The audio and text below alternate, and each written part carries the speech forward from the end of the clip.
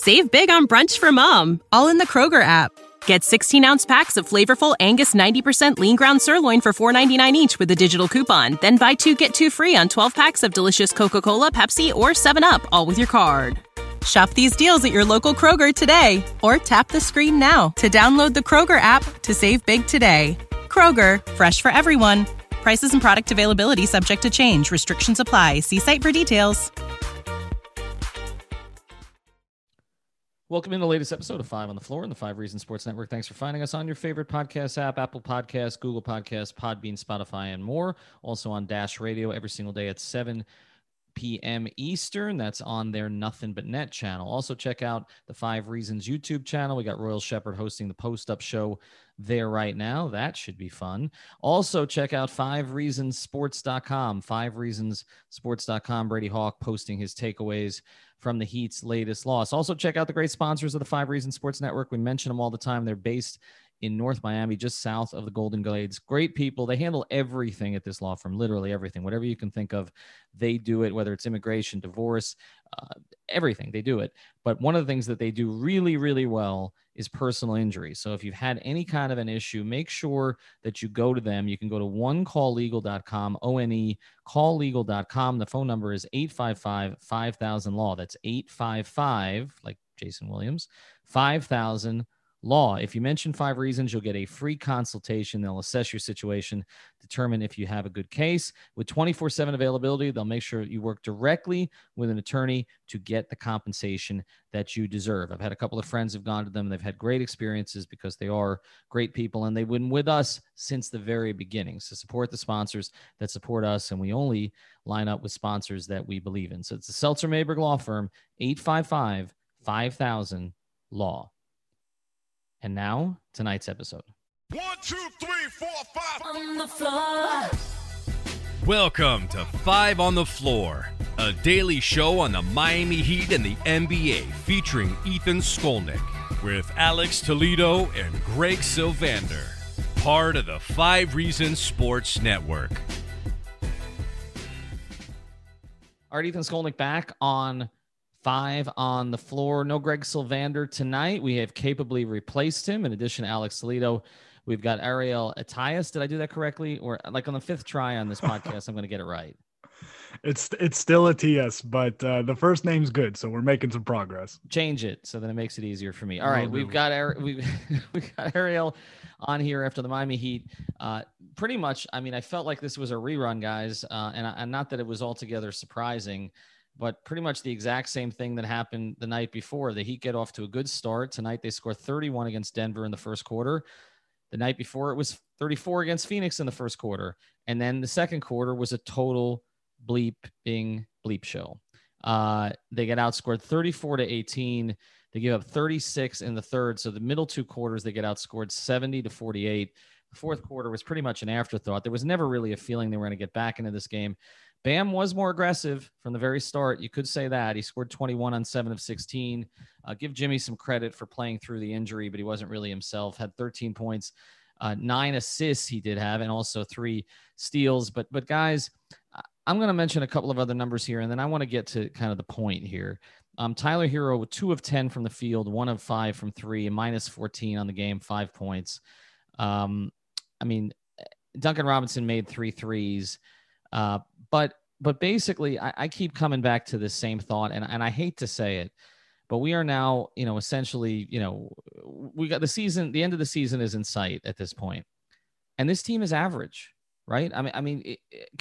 Alex? Can we say anything else at this stage? They're average. They don't challenge the really good teams in the league for very long, and they struggle with the bad teams. That's an average team. I think they definitely performed like an average team throughout most of the season. They've been really up and down. They've had their win streaks. They've had their losing streaks. We know about the context of the beginning of the season with the COVID contact tracing and all of that, Jimmy missing games, Goran declining. I think the roster, when it's healthy, is a good team. I think they're a real playoff team when they're healthy. I think the team that's been out there the last couple of nights I don't know what's going on. Like the offense, I just think they don't have enough. And God forbid Eric Spoelstra ever hear that, but they just don't have enough, especially when, besides the fact that Goran's been declining, like whether he's there or not, it's not good. He just hasn't looked good, period, right? And then when they're without him, it still looks bad because the guys that come in as plug and play guys would be nice plug and play guys if you had other creators. But the problem is your only creator is Jimmy, and you have Bam being a facilitator, and you programmed him into being more of a facilitator than a scorer. And then you're just missing like a lot of parts. Like Tyler looks better when you have more creators around him. The same thing happened in the finals. Like he just started to struggle a lot more when you take away the other creators, and he just can't do that efficient stuff night to night, especially if he's just on the ball a lot more. I just think when you take away a couple of these pieces, the rest of the guys just look a lot worse than they usually do. And Jimmy was definitely not right tonight. So there was just a lot going on. And, that second quarter was horrible. That second quarter really set the tone for the rest of the game. They scored, 17 points in the second? Like, yeah, they got 18, and I mean, but there's always a sub 22 quarter in there, and it's the quarter that absolutely kills them. And Ariel, that's kind of what I want to get to here is, we keep talking about when they get healthy, but I mean, Goran hasn't been, whether Goran's healthy or not right now, he hasn't been good. So I don't know how big a difference that would have made. And I do understand Alex's point here. It's like you take one piece away from this team. I think our old friend Alf actually tweeted this today that, they're like Jenga. Like you take one piece out and the whole thing collapses.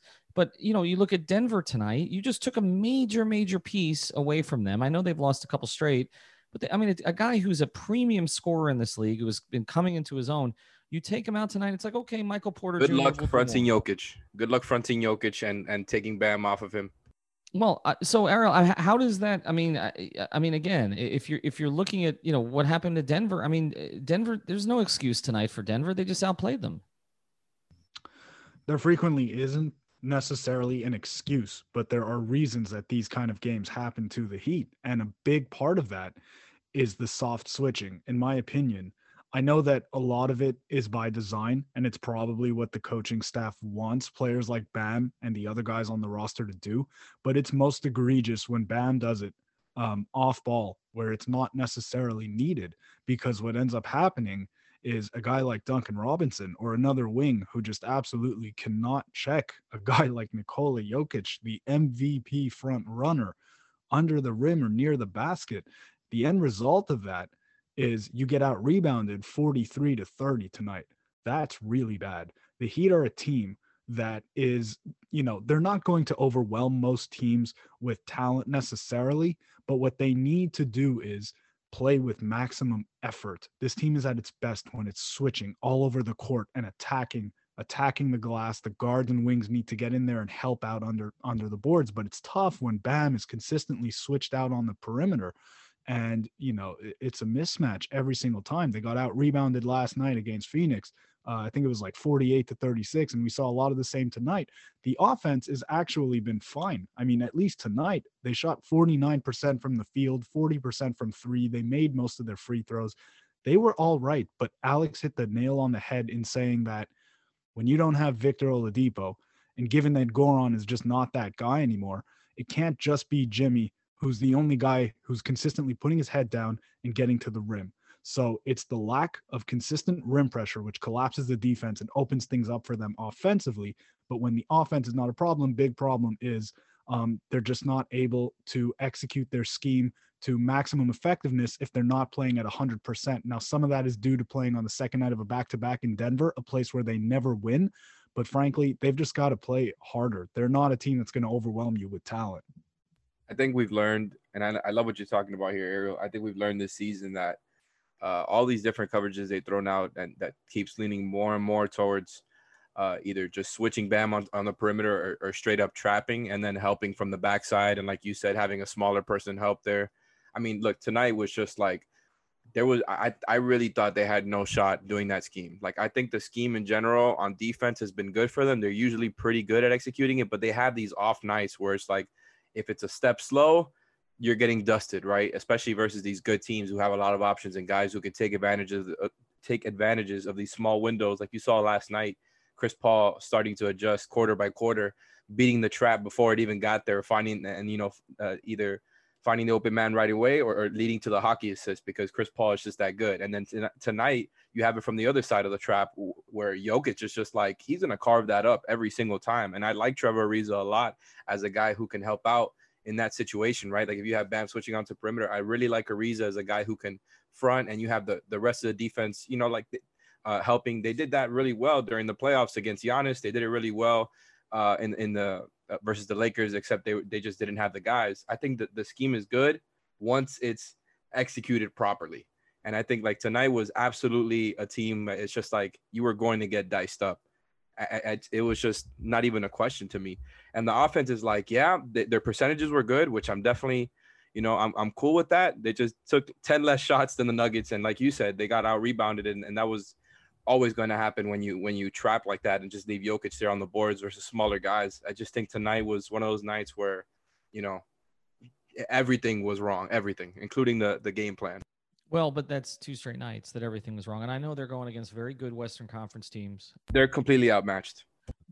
Okay. And see, that's, but that gets back to my current iteration. Point. I mean, but that I understand, but that gets back to my original point. We have not seen the full iteration enough this season because of whether it was Jimmy out or Dragic out and declining, or now Oladipo out. We haven't seen it.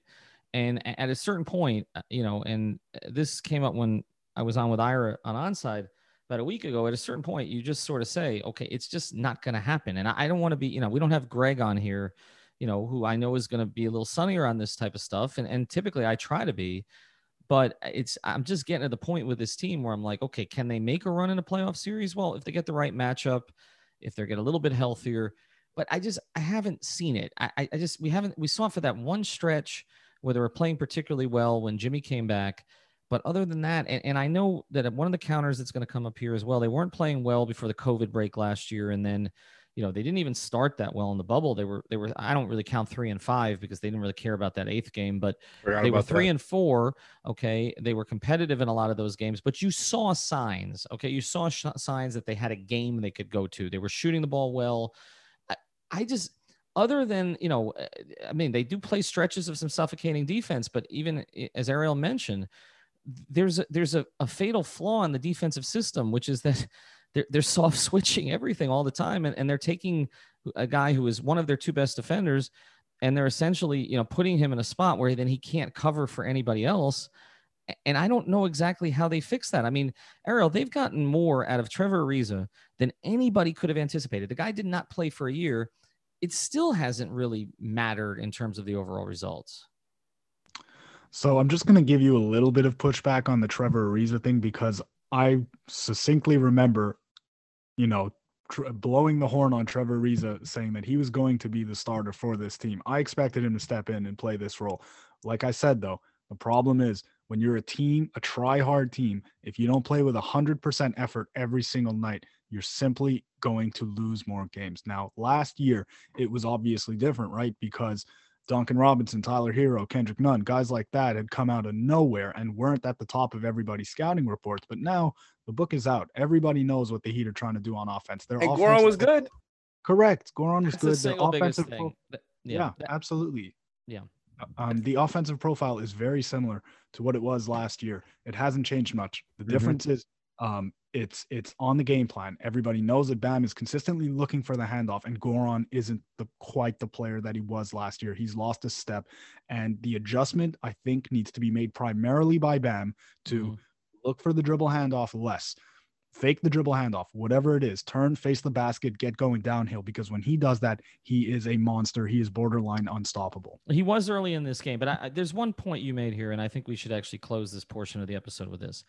You said when they're a try-hard team, you know, if you don't do it consistently, that you're going to get beat. And I'm with you on this team. This team is not talented enough, in my view, even when fully whole, to just overwhelm anybody with talent. Brooklyn can do that. The Lakers, when they're whole, can do that. The Clippers at times can do that. Large majority of teams in the league can't do that. This is not one of the teams that can do that. So I will ask this question because, again, I've covered 25 of these seasons at this stage. I've seen try-hard teams and I've seen not so try-hard teams. Okay, we saw that 16-17 team the second half of the season. That was an ultimate try-hard team. They didn't try as hard the next year. The 06 champions, they tried hard for like a month behind Dwayne, and that's why they won a championship. And they didn't try at all for the next 2 years. Why do we think, what is your theories on why the effort has not been as consistent this year? Is it the short layoff? Is it maybe frustration that they can't get the team together? Is it something maybe you think that Spoelstra is doing? Like, what are your theories on why we're not seeing that kind of maniacal effort from this team every night? I mean, I think it's just tough. I think what they do is really, really hard on both ends of the floor. Like you see on offense, they're constantly, even though they play at such a slow pace, they're laboring for points. And we talk about this, like they're constantly getting less shots than their opponent, right? And that's obviously a symptom of the slow pace that they play at, but it's because not only do they not get offensive rebounds, but a lot of times like they're waiting for the sets to set up. And if they don't get the looks that they want, they look for other, I give them props for having patience and always trying to get good looks and playing team basketball and all of that. But at the end of the day, and there's your quota for the day, Jimmy and Bam, and shout out to, I want to say his handle is the Angry Heat Fan on Twitter. He's, great follow. He was pointing out that like your two best players, Jimmy and Bam, have lower usage than other guys at their stature. Like the guys who are the two best players in the teams, the guys who the team run around, like their role is almost like as much as a facilitator as it is a scorer. And so I just think when in times like this, when you're missing other guys like that, the really simple answer is Jimmy and Bam need to attack more. Like it's really that simple, because you can't just have them running the same system and you're missing two big time, or at least in your team, big time creators. Like I just think they really don't have enough offensively. And then you talk about on the defensive end, they constantly, everybody's helping and switching all the time. That is really, really, really hard to execute perfectly all game, especially versus teams like this one, where there's just such gigantic mismatches that you're going to get constantly beat on. I just feel so bad for Trevor Ariza and Duncan Robinson, who had to constantly switch onto Jokic and take that beating. I know they're going to feel it tomorrow. I just think they're doing a whole lot to try to win games. And in the Bam conversation, it's as much on Bam as it is on Spo. I really do think it's 50-50. Bam needs to want it more, but Spo needs to put him in positions to become a scorer and not just keep him so far away from the basket all the time. I know you've made this point, Ariel. I just think there's a whole lot going on right now, and it's not great.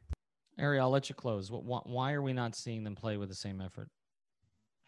I think Alex made phenomenal points, probably a couple of the points that I wanted to make. So I'm glad about that. But frankly, I think it's kind of a perfect storm, or maybe the imperfect storm of everything. It could potentially be, a lack of adjustment in the offensive attack, and that's probably on the coaching staff. But frankly, I don't really know if this team, especially when they're consistently missing, 1, 2, 3 of their top 8 or 9 guys almost every night.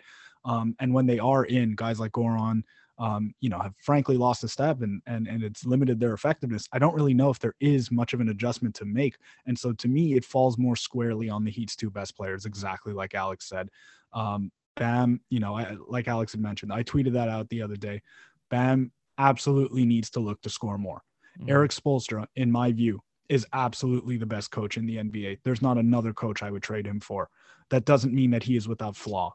And so to me, a big part of this is Bam needs to be put in more offensive actions where he is the number one option in terms of scoring the basketball. So maybe it's more screen and rolls with Jimmy. Maybe it's more, dribble handoff actions with Duncan, where Bam is instructed to look to score first. Especially when Jimmy's off the bench.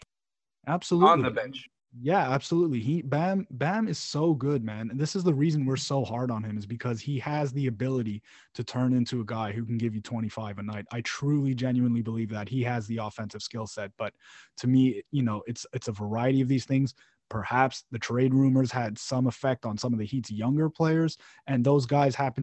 When you need mealtime inspiration, it's worth shopping Kroger, where you'll find over 30,000 mouth-watering choices that excite your inner foodie. And no matter what tasty choice you make, you'll enjoy our everyday low prices, plus extra ways to save, like digital coupons worth over $600 each week. You can also save up to $1 off per gallon at the pump with fuel points. More savings and more inspiring flavors make shopping Kroger worth it every time. Kroger, fresh for everyone. Fuel restrictions apply. To be the same players that were really key for the Heat's success last year. So I don't know. I don't know if there's any one perfect answer to this. I think it's a perfect or imperfect storm, and it's a variety of different factors that play into this. All right, let's get to the next part of the episode. Thanks, Ariel, for stepping in here tonight. Thanks, Alex, for staying up late again. When we come back, I'm going to talk to Eric Brown. He challenged me on some things, and actually a lot of things we talked about earlier today kind of played out tonight. So I think you'll find it interesting. Before we do, want to tell you about another great sponsor of the 5 Reasons Sports Network, bestever.com. That's BSTEVR.com. You want to simulate anything for free, former NFL teams against current NFL teams. You can basically play last year's Dolphins against this year's Dolphins already, because you can plug the players in. They'll give you a full game story. They will give you the full stats, and you can basically settle arguments with all your friends. So it's a really cool site, bstevr.com. We're trying to get you ready for when they launch the NBA platform, because we're going to be doing a lot of that on our YouTube channel and on 5 on the Floor. And now my conversation with Eric Brown, who you know as 5reasonsrealtor.com and a big Heat fan. Welcome back on 5 on the Floor. We're here for our regular segment with our friend Eric Brown. You can find him at 5reasonsrealtor.com. That's F-I-V-E, reasonsrealtor.com. He's the guy you want to go to if you are buying or selling a house in South Florida. So make sure you check out that site. We'll give you some more information as we go forward. We call this segment Value Plays. It's where we bring in someone else who I'm not on here on the podcast with every day to challenge me a little bit on some things. And Eric, he makes it tough for me sometimes. So Eric, let's start with number 1. Okay, I wanted to talk a little bit, or just go over a little bit, the Oladipo trade and the ramifications of the pick swap. From a value standpoint, and this is value plays, on second thought, I'm questioning it a little bit. What it did was, in effect, we are going to swap, or excuse me, Houston has the option to swap the Brooklyn pick to us and take the Miami pick. Now, Brooklyn, like right now, if that draft was held today, Brooklyn's like 28, would have the 28th pick, and the Heat would be around 18. So it in effect, like 28 is like a glorified second pick. It actually, in some ways, is worth less than a first round pick, because teams don't really want that. You'd rather have the 31st pick and not have to pay the guy than have a 28th pick in the draft. So in effect, we're left with no 21 first round pick, a 22nd pick that's like really less desirable than a second round pick, and of course the 23rd, the year 23, it's the lottery. It's a lottery protected pick, but we don't have our draft pick then.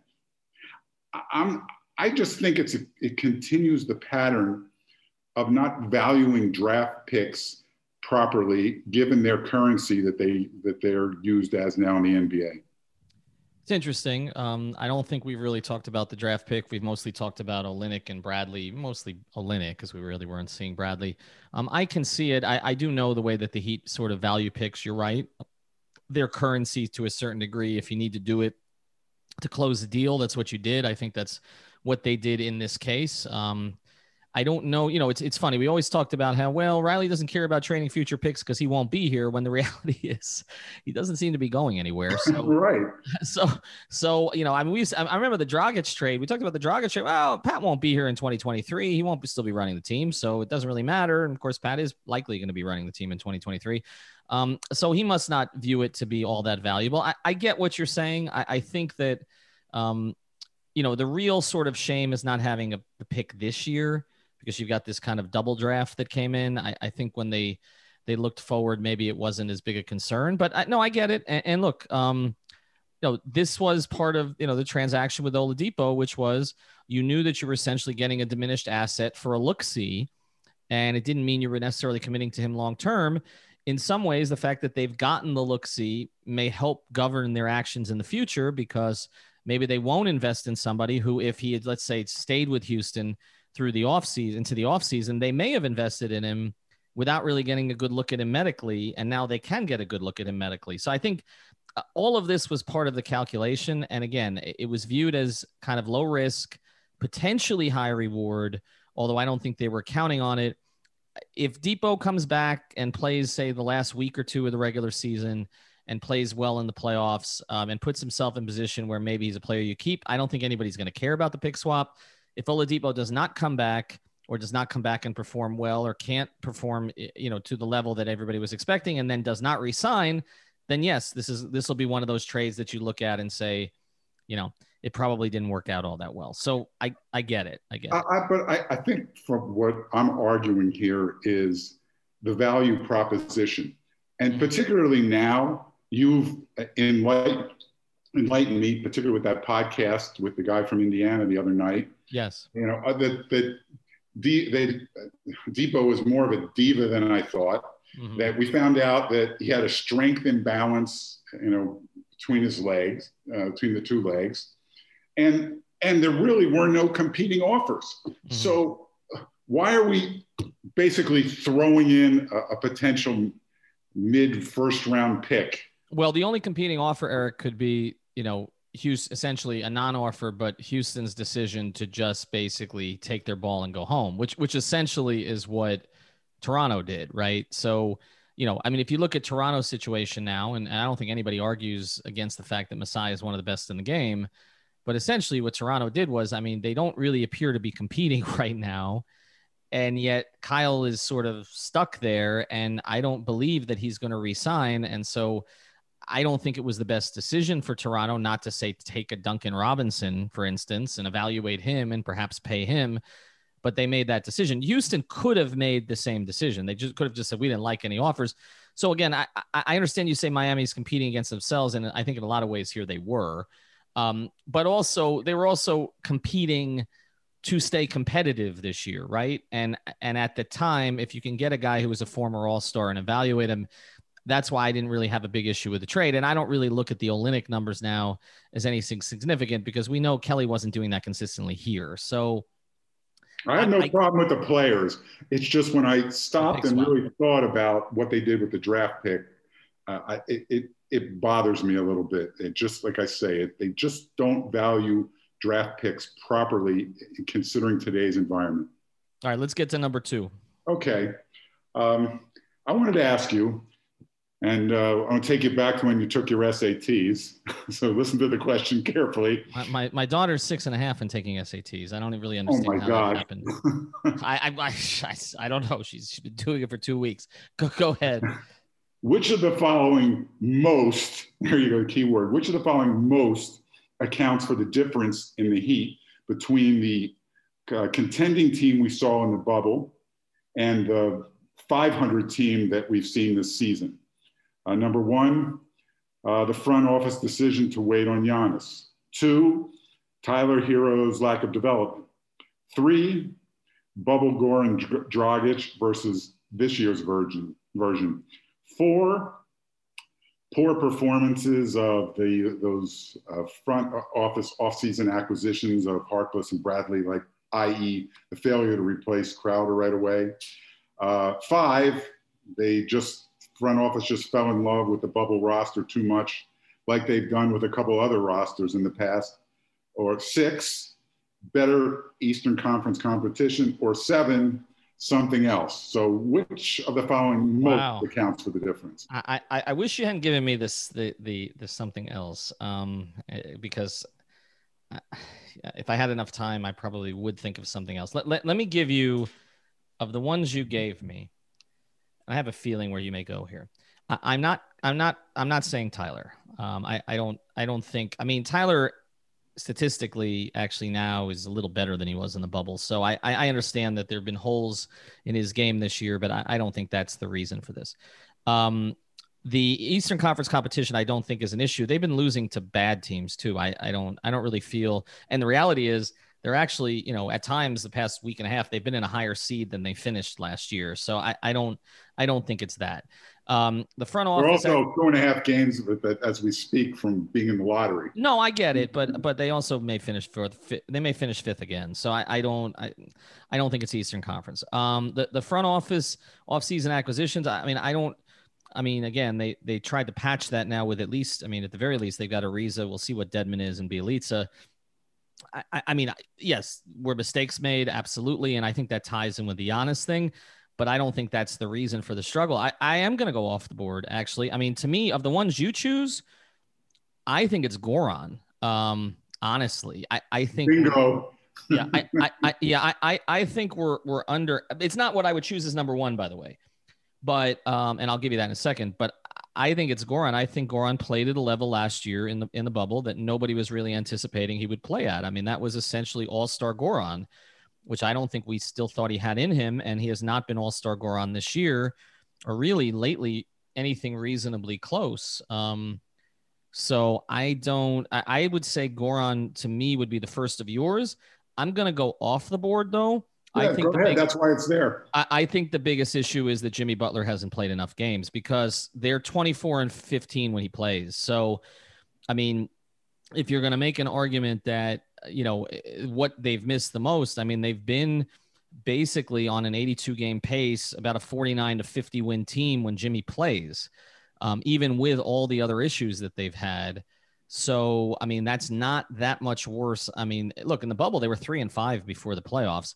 I know that may not have been representative because they were kind of gearing up and they didn't really care about seed, but I think I would say number one is Jimmy not playing enough games. And number two is Goran not playing like the Goran we saw last year. Those would be my two choices. So what you're basically saying is that they still are a contender when we get to the playoffs. Because I don't think they have that. I don't think they have that Goran again. See that to me, that's. I think Jimmy makes them competitive if he's playing, but Eric, I don't think we're going to see that Goran again. Like I think if you saw that, and I think part of the acquisition of Oladipo, cycling back to your first question today, if they got the Oladipo, in the lineup that we started to see in his last game here, then I think not having Goran play at a Goran level is not as big a deal. But if you don't have Oladipo and you've got a Dragic who can't turn the corner and doesn't really get to the rim to finish anymore, then, and is, still, as we know, a liability defensively, then to me, that is the deficit from last year. They're a bad offensive team when he plays this year, and that was not the case in the bubble last season, particularly as it became a starter in the playoffs. You really are cheating a little on your SATs because I'm going under the assumption that Butler's playing, and I'm still saying that they're not a contender, and you're agreeing with me, but then you're saying that that's the reason. So I think you cheated a little bit. But again, we do agree because it to me, it absolutely, without a question, is Goran. If you look at his career as like a fireworks display, the bubble was the grand finale. Yeah. We just all kinds of light and bright and explosions everywhere, and then the lights went out and there's no more show and everybody went home. Mm-hmm. Yeah, I mean and I hate to say it because he's one of my all-time favorites, but they're going to have a decision to make this offseason. I mean, can they squeeze some Manu years out of him, right? Like that, I think that's where we're at. Like, Popovich sort of did that masterfully in the last few years of Ginobili's career. There obviously are a lot of similarities there with Goran. I mean, they squeeze that out of Goran at this stage? But the complicating factor is, I've been told repeatedly, as long as Jimmy is here, Goran's here. So, I mean, they have to play into that. And I love Goran to death. And I there's no one on this team I want, to win a championship more. He has put the blood, sweat, and tears in on this thing, and he doesn't have one. And he was robbed of his opportunity last year. But I just think we've got to recalibrate our expectations with him at this stage. What made him special was his ability to attack and finish. And, he's been a plus 3-point shooter later in his career, but that's not what it was about. So I would say Goran. Of the ones you gave me, it's Goran. But if you're to say to me, what has been the difference in the games they've lost this year? The difference is that they haven't. That's a different question. Okay, well then I'll go. Then I'll go with Goran. All right, we got time literally for 1 minute here. So throw me the last one. I'll see if I can answer it quick. Okay, just out of curiosity, who would you like to see the Heat play in the playoffs? Are you talking first round or are you talking eventually? Just the matchup you most want to see, regardless of how it helps them progress, or just the matchup you want to see, mano a mano. Well, the Nets matchup, I have a bad feeling would be ultra non-competitive at this stage if they're all healthy. So I don't really need to see that, I guess. The Bucs series, we've seen that story before. So to me, we saw Philadelphia a few years ago. I think Philadelphia would be interesting, and I know I'm going to contradict myself by saying, well, we've seen this before. I kind of think a Boston rematch would be compelling. That team has gone all kinds of sideways, but so have the Heat. It would be interesting to see which of the two teams could kind of get to their game quicker than last year. The Atlanta series doesn't interest me. The Charlotte series, they've got some interesting young players, but I think that series would be infuriating in a lot of different ways with all the random scrub Heat killers and all the rest of that stuff. I don't know. There's not one that like jumps off the board to me, but I would say in the East, which is probably where this thing is going to end this year, I would say bring the Celtics on again and see if Miami can recapture a little of that magic.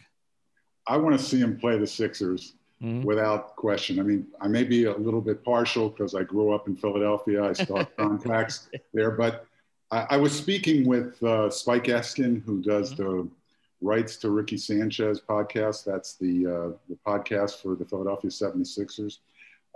And I was asking him, what he thought about the Sixers' chances. And he said, he was a little fearful of the Nets, but against the Heat and the Bucks, he thought it was a 50-50 proposition. So I said, what bothers you about the Heat? He said, he doesn't think that Butler would lose to the Sixers. He said he'd rather die. You know what? Now that you mention it, the Jimmy thing, yes. I think you would get the most locked in Jimmy you've ever gotten, which when you talk about what he did in the finals is a strong statement.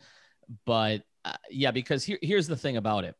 The guy who got pushed to the side there, Elton Brand, is the one who wanted to keep Jimmy. He doesn't have anything against Daryl Morey, but the owner is among those who wanted Jimmy out, or at least didn't see Jimmy as the key piece. And that was kind of him and Brett Brown together. So I think he would. They chose Ben Simmons over Jimmy. Well, they chose to a certain degree. They chose Tobias Harris and Al Horford too. I mean, if you want to really look at it. So I think shoving it to Josh Harris. I mean, I said this on the podcast the other night. A broadcaster in Minnesota said CJ McCollum was better than Jimmy a few years ago. And even though Jimmy really likes CJ McCollum, from what I understand, he has basically taken it upon himself to make CJ McCollum's life miserable ever since. So that's who we're dealing with here. You would get enraged Jimmy, which I actually think would be great theater. All right, Eric, where do people find you? Up for that one. Yep. Where do people find you? 5reasonsrealtor.com. All the information you need there to contact me, and be happy to help you with any kind of real estate needs you have, any kind of questions. Yeah, well, he'd also ask you 6 questions. He'll ask you a 6-part question too, but he'll make sure you get the house. Be glad to answer it. Eric, appreciate it. Right, bye-bye. Thank you for listening to the 5 on the Floor on the 5 Reasons Sports Network.